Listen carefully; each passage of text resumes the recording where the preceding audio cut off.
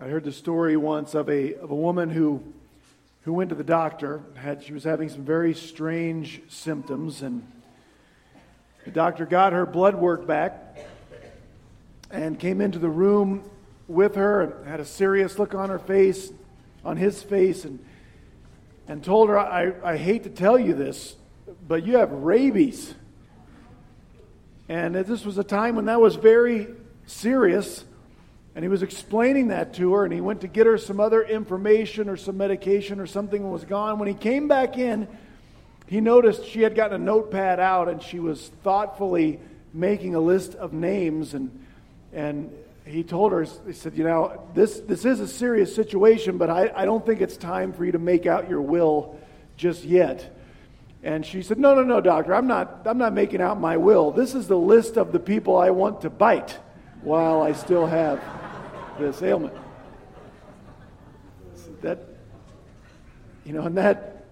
might be funny, but it's also a little bit true in that it's a good example of how we tend to treat people. Not that most of us are biters after a certain age, but the way you naturally, just normally tend to treat people, you tend to treat people the way they treat you. Right? If people are good toward you, you're probably pretty good toward them.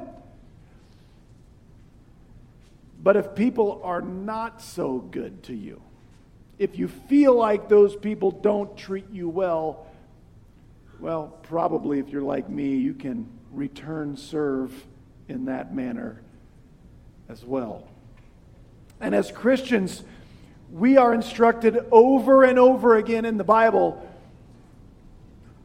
we're called to a higher standard. We are supposed to return good, even toward people who are evil toward us. During the Civil War, early in those days, a junior officer on Robert E. Lee's staff wrote that he was shocked one day when he heard General Lee speak in glowing terms of his fellow officer, another general, who kind of hated Robert E. Lee. And when this officer had a chance to speak to General Lee, he said, "General, pardon me, but do you know that man you just spoke so highly of is like your worst enemy? He never misses an opportunity to slander you." General Lee said, "Yes, I'm aware, but I was asked to give my opinion of him. I was not asked to give his opinion of me."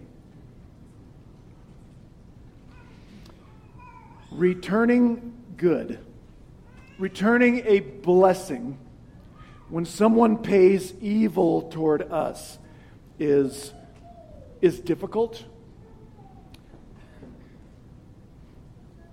but it's the divine response. It is how God treated us.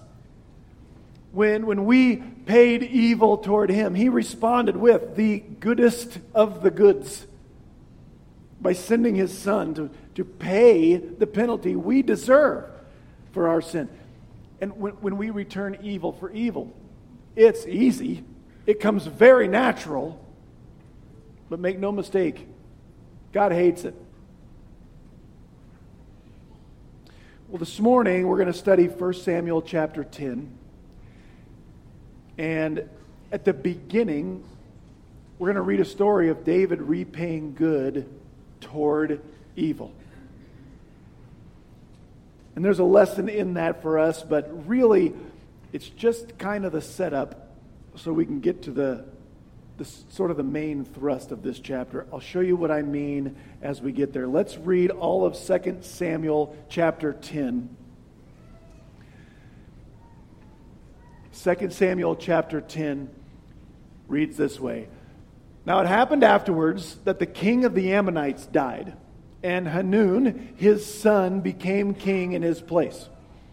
And then David said, "I will show kindness to Hanun, the son of Nahash, just as his father showed kindness to me." So David sent some of his servants to console Hanun concerning his father. But when David's servants came to the land of the Ammonites, the princes of the Ammonites said to Hanun their lord, "Do you really think that David is honoring your father by sending consolers to you? Hasn't David sent his servants to you in order to search the city and spy it out so that he can overthrow it?" So Hanun took David's servants and shaved off half their beards and cut off their garments in the middle as far as the hips or the waist and sent them away. When they told it to David, he sent to meet them, for the men were greatly humiliated. And the king said, "Stay at Jericho until your beards grow and then return." Verse 6.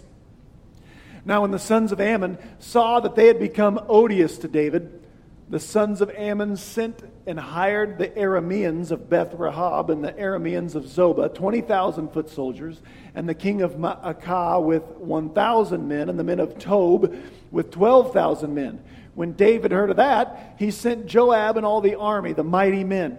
The sons of Ammon came out and drew up in battle array at the entrance of the city, while the Arameans of Zobah and Rehab and the men of Tob and Maacah were by themselves in the field.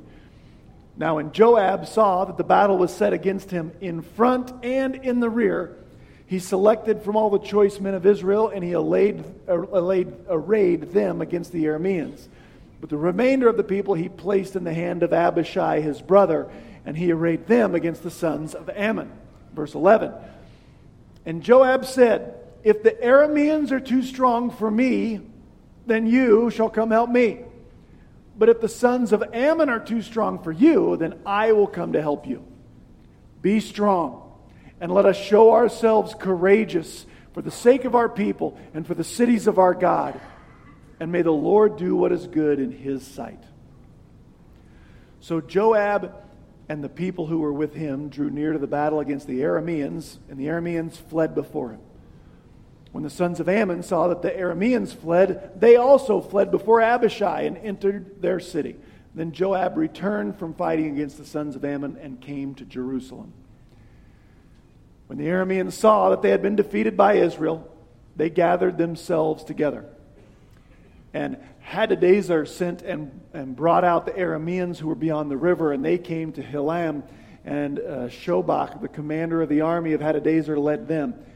Now when it was told David, he gathered all Israel together, and he crossed the Jordan, and he came to Hilam, and he fought the Arameans, and the Arameans arrayed themselves to meet David, and fought against him. But the Arameans fled before Israel. And David killed 700 charioteers of the Arameans and 40,000 horsemen, and struck down Shobach, the commander of their army, and he died there. When all the king's servants of Hadadezer saw that they were defeated by Israel, they made peace with Israel and served Israel. And so the Arameans feared to help the sons of Ammon anymore. There's our passage. That chapter opens with news that the king of the Ammonites has died. We're told his name in verse 2. His name is Nahash. And if you've been here through both books of Samuel, or you've been reading them and you have a really good memory, that name might ring a bell because we've met Nahash before. Nahash is the Hebrew word for snake. That's probably his nickname that Israel gave him. Old Nahash, the snake of Ammon. We met this guy in 1 Samuel chapter 11. Not a nice person. In 1 Samuel chapter 11, Nahash put an Israelite city named Jabesh Gilead under siege. And what that means is his army surrounded that city as to not let any supplies in. And then in that way, he would starve them into submission. And here's how nice of a guy Nahash was. He refused, even after Israel cried uncle, the men of Jabesh Gilead, even when the people of that city cried, "Uncle, we give," he said, "I'm still not going to undo the siege unless you let me gouge out the right eye of every man in the city." Nice guy, right? the first thing King Saul ever did as king was get, really for the first time in a very long time, a united Israelite army together to go to Jabesh Gilead, rescue that city, and defeat Nahash, the snake of Ammon. Since that time, Nahash has behaved himself. And so when we get the report that Nahash has died and David is going to send condolences to his son, we're not supposed to picture David being all that broken up that Nahash is no longer amongst the living. David's not crying himself to sleep at night, okay? He hasn't ordered the flags to be flown at half staff or anything. What David is doing is being a diplomat. He's showing wisdom. David is well aware what kind of person Nahash was, what kind of guy his son Hanun is. David knows Nahash only behaved himself. He was only good. He was only loyal to David because he felt like he had no choice. But David does something that's respectful and wise. He sends a delegation to pay his respects to this nation. Even though he didn't really like Nahash, they weren't friends. You know, it's wise. We really don't have to talk bad about foreign leaders when they die, or even our own people, leaders of our own country when they die. That's something I hope we go back to someday. Like right now, when the Queen of England dies and half of our country trips over themselves seeing who can spit the loudest on her grave because of, right? And next time when it's somebody from the left that dies, people on our side will do the same thing, because if you say anything good about somebody we disagree with, you'll be called disloyal. So we have this need to say terrible stuff about people who have died. That ain't great. You know what I mean? David, he goes and he pays good toward a man who had treated Israel with evil. He behaved himself over the last few decades. But it's smart and it's biblical. Nahash would have loved to rip David's eyes out if he could have. But David still goes and pays his respects. The Apostle Paul in Romans instructed us this way. He said, if possible, so far as it depends on you, live peaceably with all people. I emphasize the all because I think Paul means even the knuckleheads. Jesus himself in Matthew chapter 5, after he taught us this whopper that's not on the screen, listen to this. Jesus said, but I say to you, love your enemy and pray for those who persecute you. I think he meant that, by the way. Then, in explanation, Jesus says this, if you only love the people that love you, so what? It's a loose translation. What reward do you get for that? That's the way tax collectors act. If you only greet, and that word for greet is like accept socially. If you only greet your own kind of people, so what? Even pagans live that way.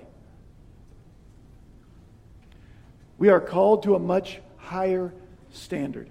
Being good, acting good, doing good toward people who are evil toward us. It doesn't make us suckers. It doesn't make us soft. It makes us like Jesus. Now, unfortunately, I can't tell you that if you return good toward people who do evil toward you, that you will change them.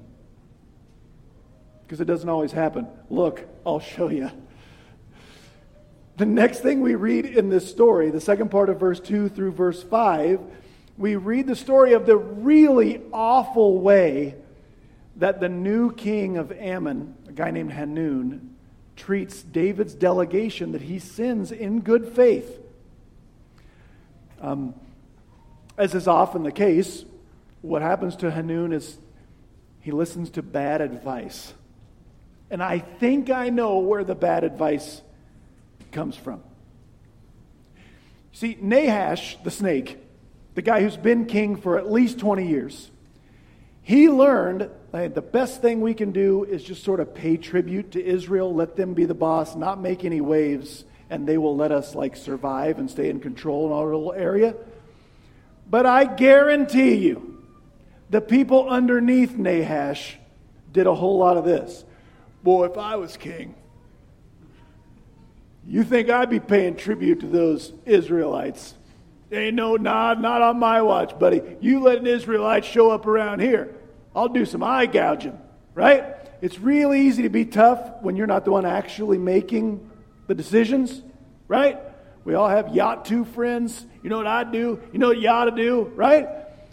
Well, all of a sudden, the guy who's been making all the decisions dies. And suddenly everybody under him, they become like the dog that chases cars. The one day he actually catches the car, right? What happens when the dog finally gets in front of the car? It doesn't go great, right? All of a sudden, the Yatu friends are now in control.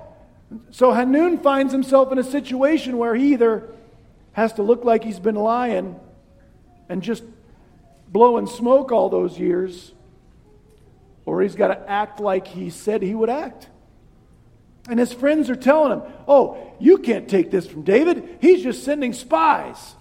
And it would be impossible for me to overstate the level of humiliation 10th century BC Jews would have felt being treated in the way they were treated. We're told that he shaves off half their beards. By law, the law of Moses, Israelite men were not supposed to shave their beards unless they had taken some sort of religious vow or something. So having half of them shaved is a clear indication they didn't do this on their own. They were this was forcibly done to them against their will. Then, picture this, their garments, says, were cut in the middle up to their waist. All right, picture this. They wear like tunics, what looks like a robe. And so the middle, either in the front or the back or both, the material was cut away up to their waist. And then they were sent walking home with the parts of their bodies exposed they would most want covered. They had to walk home again with like a sign over their head that said, I have been powerlessly abused against my will. In verse 5, when David hears and tells them to stay down the hill from Jerusalem and Jericho, David's not saying, I don't want any beardless weaklings in my capital. Nothing like that. David is being compassionate. He's saying, he gives them paid time off. He says, why don't you stay down there till your beards grow and give yourself a couple good weeks of growth so that you don't have to feel humiliated when you walk into the capital.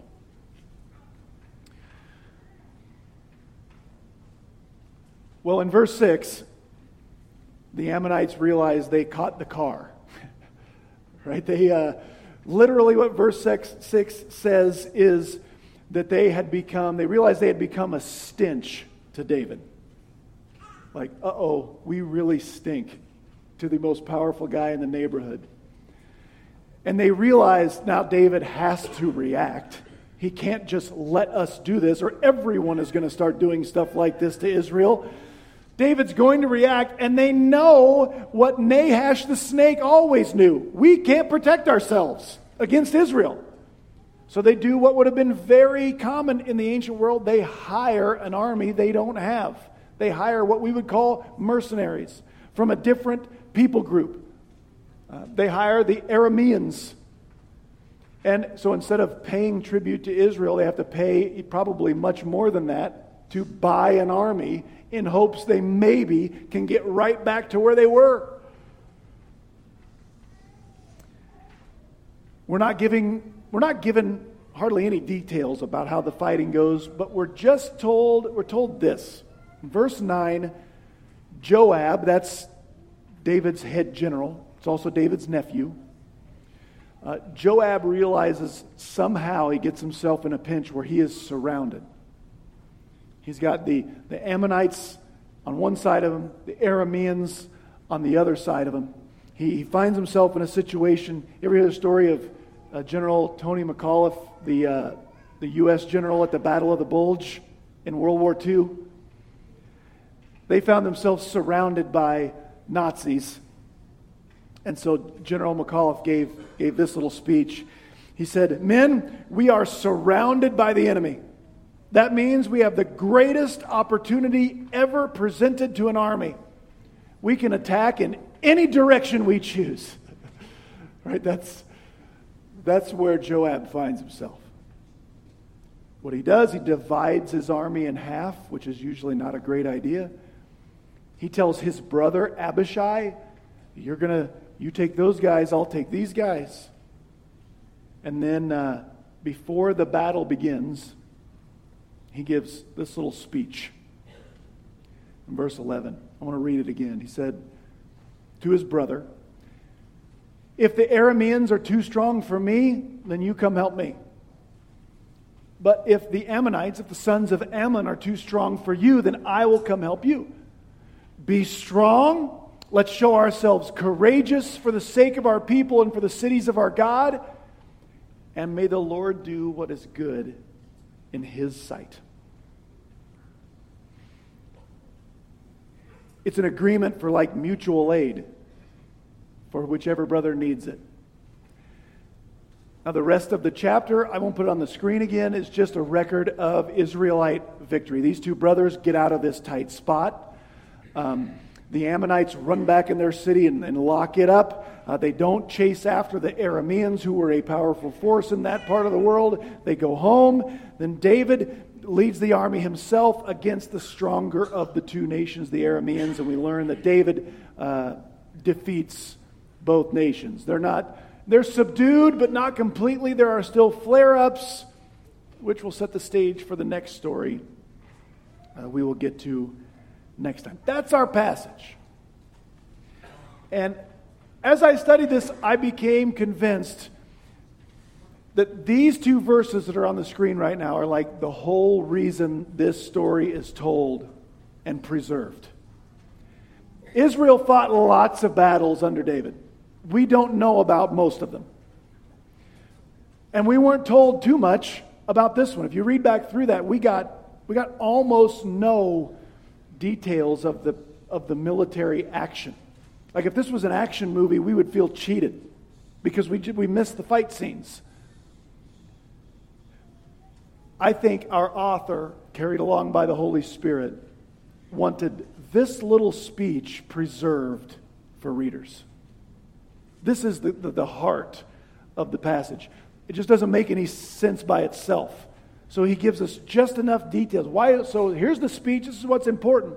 But if we read just this, we would go, why does he need to give a speech like that? Oh, well, they were surrounded. Well, how'd they get surrounded? Why are they fighting? So he gives us just enough so he can give us this.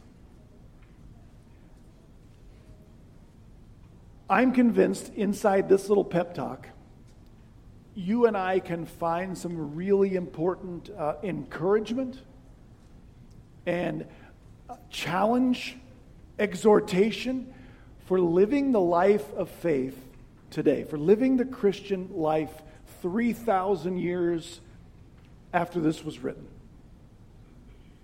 Because in some ways, we find ourselves surrounded by enemies. We really do. As Christians, we do find ourselves surrounded by a godless society that calls, like Isaiah said, calls evil good and calls good evil. Is that true? But we have countless other enemies that we are surrounded by also. We're surrounded by what Jesus called the cares of this world. We're surrounded by the deceitfulness of riches. We are surrounded by a million different temptations, unique to each of us. Some of us are surrounded by feelings of loneliness. Others of us are surrounded by so many social pressures, like we would love to have some loneliness. Some of us are surrounded by kind of a lack of purpose, like we don't know sort of what to do. Others of us are surrounded by so much busyness, we can't do anything we would like to do or feel like we should do.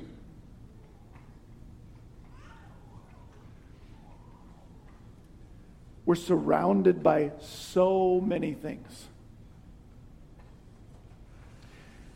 And when Joab gives his brother this pep talk, when he is surrounded, when they are surrounded, I think if we read this the right way, we can find some real help. Because, folks, if we're anything, we're surrounded. How do we live this Christian life well, even though we're surrounded?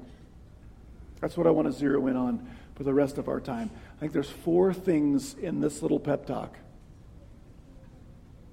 about living the Christian life from a position of victory, even though we're surrounded. First,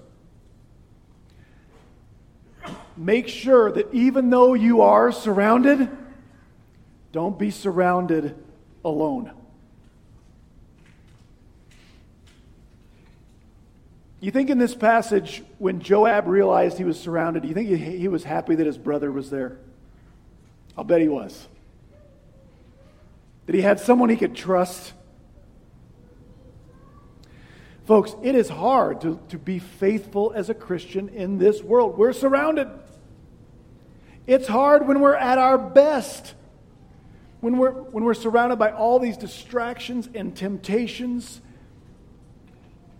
There are times when those things seem to close in harder than normal.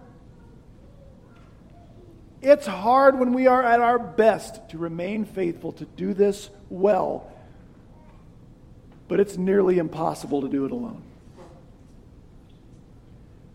The Christian life is a team sport. We are made to do this together. That's why David's son, Solomon, who would become king after him, wrote this famously in Ecclesiastes 4. He said, 2 are better than 1 because they have a good return for their labor. If either of them falls down, one can help the other up, but pity anyone who falls and has no one to help them up. Though one may be overpowered, 2 can defend themselves. And a cord of 3 strands is not quickly broken. 3 is even better than 2. We are a culture out here, and I mean us specifically, out here on the high plains. We are a culture that values independence. I can do it myself. And frankly, you can't tell me what to do anyway. That's kind of the cloth we are cut out of. We don't like to show weakness. We don't like to say we need help. But the Bible says you need help. So answer me this, O Christian. When you and the Bible disagree, who's right?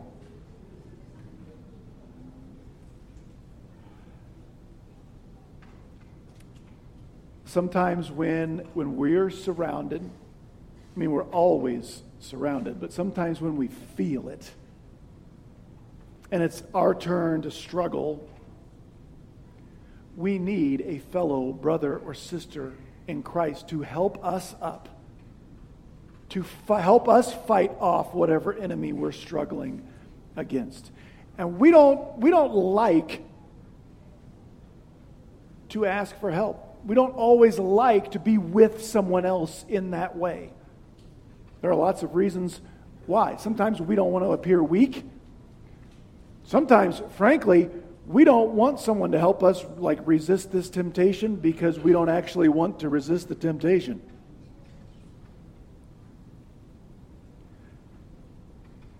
And there are other reasons you'll pick up on through the rest. But listen, we're surrounded, and it's much safer if we're not surrounded alone. Who are you with in this Christian life? You're not the Lone Ranger, right? You're not the lonely superhero that nobody can get to know. You're just a person who needs other persons. You need friends who are Christians to do this with. It's hard enough together. We have some small groups that meet here. If you'd like to be a part of one, please let me know. If we fill those up, I'll make some other ones, or we'll make some other ones. Do you have a friend you know who's more likely to do this alone too? Could you reach out to her, to him, to say, I think maybe let's just get together once a week. Let's have lunch. Let's talk. Let's talk about how we are doing. Let's talk about what we are struggling against. What are we surrounded by? The Bible says you need that, and it's right. So, how do we live victoriously? Do this well, even though we're surrounded? First, don't be surrounded alone. Second,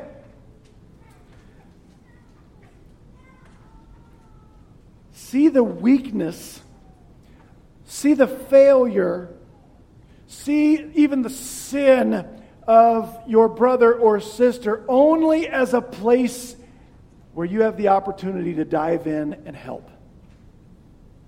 It's easy to see this in Joab's speech. It's basically what the speech is. Joab says, hey, the Arameans might overpower me. The Ammonites might overpower you. Whoever winds up in a position of weakness, let's just pledge to one another, I'm going to help if it's you who are weak. Okay? Okay. And that makes perfect sense when we're talking about military battle. You might think it makes perfect sense even when we're talking about Christian life together. Well, of course I'm going to jump in and help when somebody's weak. But listen, Christianity has a long history of seeing other people's weakness, failure, sin as something much different than a place where I can dive in and help. We have tended for years and years and years, centuries, to see other people's weaknesses as a place to draw differences, to bail out.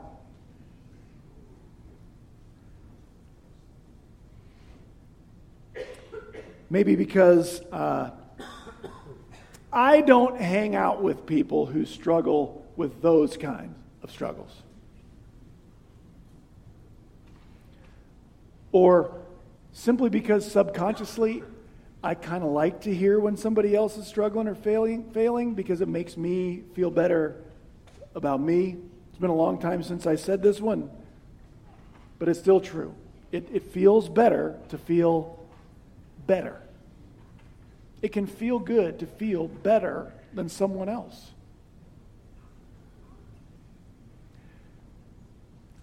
Listen to Paul again, this time 1 Corinthians 10. Let no one seek his own good, but the good of his neighbor. And Galatians 6. Bear one another's burdens, and don't miss this part. This is the part of the verse that gets left out. Bear one another's burdens, and thereby, and in that way, fulfill the law of Christ. You know what tends to happen in Christian circles sometimes when someone fails and someone is weak, someone sins, someone whatever, we feel like, hey, at least I don't struggle with something like that. Ain't God proud of me because I haven't done that? What Paul says, you want to fulfill the law of Christ? Go help that person instead of feeling smugly happy that you haven't failed like they did. Thank God that He didn't treat us the way we treat our fallen brothers and sisters sometimes.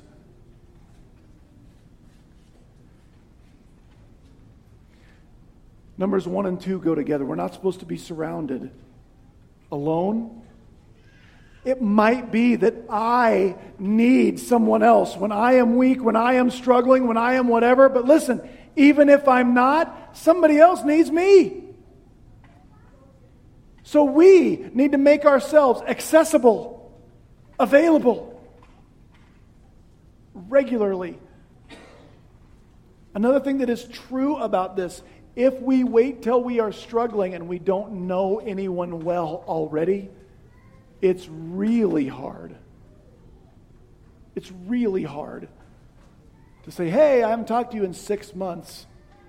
Can I tell you about my porn addiction? Like, that ain't happening. We need to be in this together. Third, so don't be surrounded alone. See your brother or sister's weakness as a place where you can help. And third, I'm going to let Joab's words just stand alone. Then, when you're not alone, you're ready to give aid, then here's how we fight. Be strong. Let's show ourselves courageous for the sake of our people. Now, what did that mean between Joab and Abishai? Excuse me one second.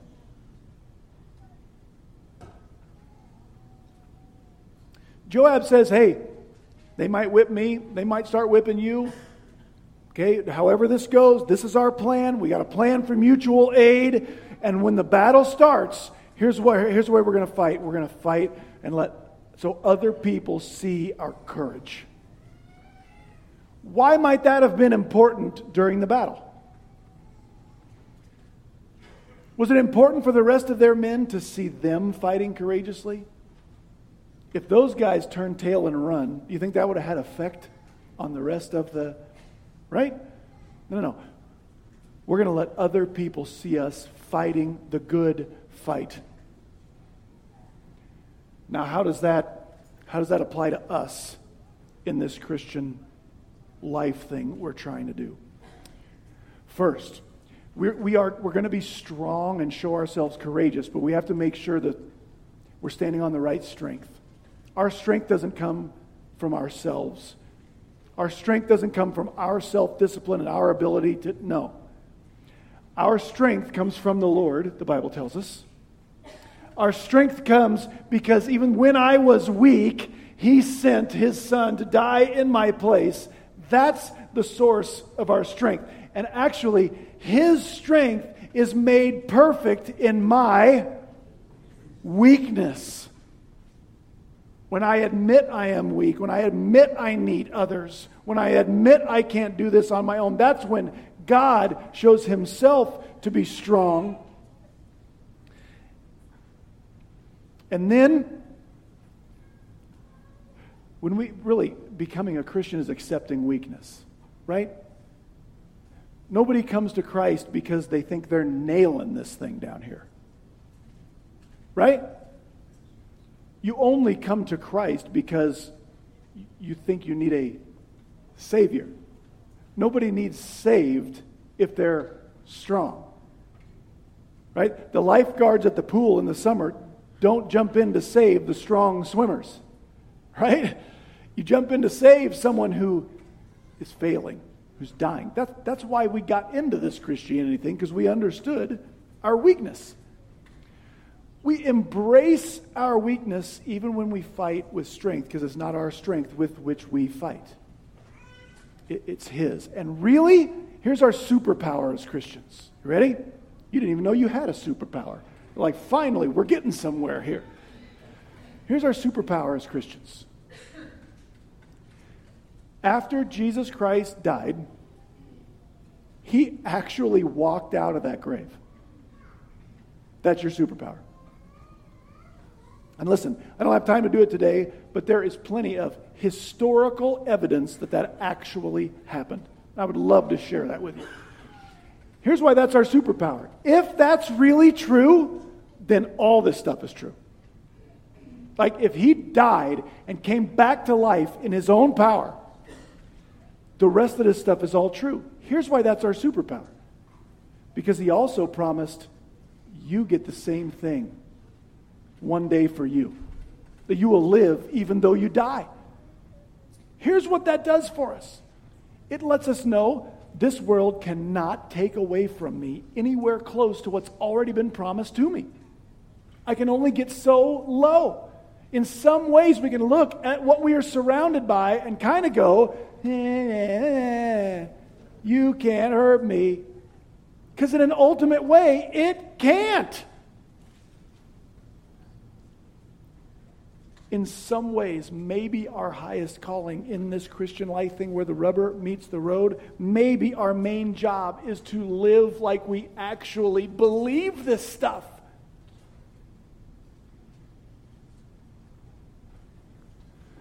We live in a way that shows our courage that his promises are real, that my resurrection is guaranteed and imminent.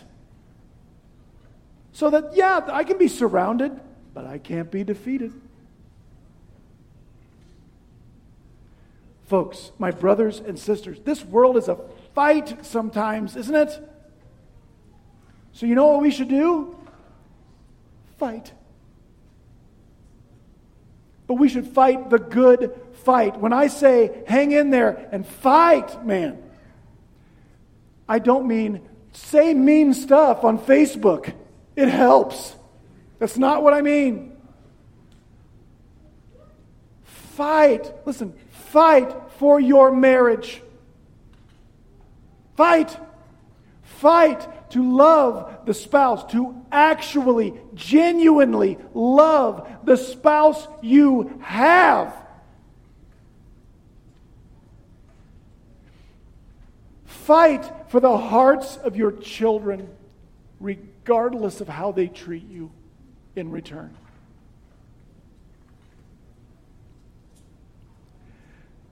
Fight for your own contentment. It is what you want, and you have enough to learn contentment. Fight. We're surrounded. We need to fight together. So don't be surrounded alone. See someone else's weakness as a way you can pour some of your relative strength into their weakness. And then together, let's fight this thing to the glory of the one who's already won the victory. And then finally, fourth, don't confuse temporal with eternal victories. At the end of Joab's speech in verse 12, he said, all right, bro, we're going to get together. You fight that way, I fight this way. We're going to help each other no matter what. Let's be courageous. Get out there and be courageous. And then at the end, he said, and we are guaranteed to win. Is that what he said? No, he said, and may the Lord's going to do what the Lord thinks is best. That's all we got for this life. May the Lord do what he thinks is right. We don't have promises that if we believe the right way and behave the right way, God will make everything work out the way we want. We just don't have that. If we had that promise, then John the Baptist deserves his head back, right? What we have is God promises to do what's right. And sometimes what God decides is right will feel like what we think is right. Sometimes what God thinks is right is another really good opportunity for us to suffer well and courageously. There are a few things more encouraging than a Christian who suffers for the glory of Christ. Sometimes that's what God thinks is right. Don't confuse temporal, earthly, temporary victories with the eternal when we are guaranteed. We'll wind up disillusioned when we confuse those. Again, look at what Paul writes. This is 2 Timothy. It's the last thing Paul ever wrote, this little book. And he said, therefore, this is why I endure everything. Paul's in prison, awaiting his execution that he knows is coming. And he says, I endure everything for the sake of the elect, for the church, for the people I'm in this with. Because they need to see my courage. It's not because I like the idea of being executed. I'm not having a great time in here.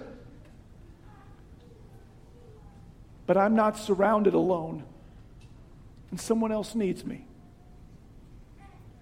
So that they too might obtain the salvation that is in Christ Jesus with eternal glory. Here's a trustworthy saying. If we died with him on that cross, and we did, we will also live with him. If we endure, we will also reign with him. But if we disown him, he will disown us. But don't worry, where we are faithless, he remains faithful, for he cannot disown himself. Family, we don't have guarantees that we won't be sent away humiliated. You know why Joab says, God's going to do what he thinks is right? He knew he could lose. You know how he knew that? Because he just had friends that had to walk home with half a beard and their business showing. And they hadn't done anything wrong. We don't have any promise. We might not be humiliated and mistreated either. But we shouldn't go through it alone. We have a God who will walk through those things with us. We should have other people to walk through those things with us as well, so that we can help one another in the places where we are weak, so that we can show ourselves ready to fight in the right way for his glory, returning good for evil, which takes way more strength than returning evil for evil. And then one day, like Peter said, when the chief shepherd appears, maybe we will learn, we will learn for sure that we have fought on the right side for the right reasons, even those precious few times together to his glory. Let's go fight. Let's pray. Our Father, thank you for this ancient story and that pep talk. I know I needed. I'm sure there are others here who needed it as well. Thank you that you didn't treat us the way we tend to treat people who sin against us. You did not return evil for evil. You returned with the best of the good. Father, help us to identify, to find other people to be in the fight with, to see each other's weaknesses as places where we can help, to fight with courage that's contagious, and to not confuse temporary victories and losses with eternal victory that's been guaranteed and is actually the source of our strength. Make that a reality in us, through us, for one another and for you. We love you, Lord, in Jesus' name. Amen. Would you stand with us and we'll finish our time together.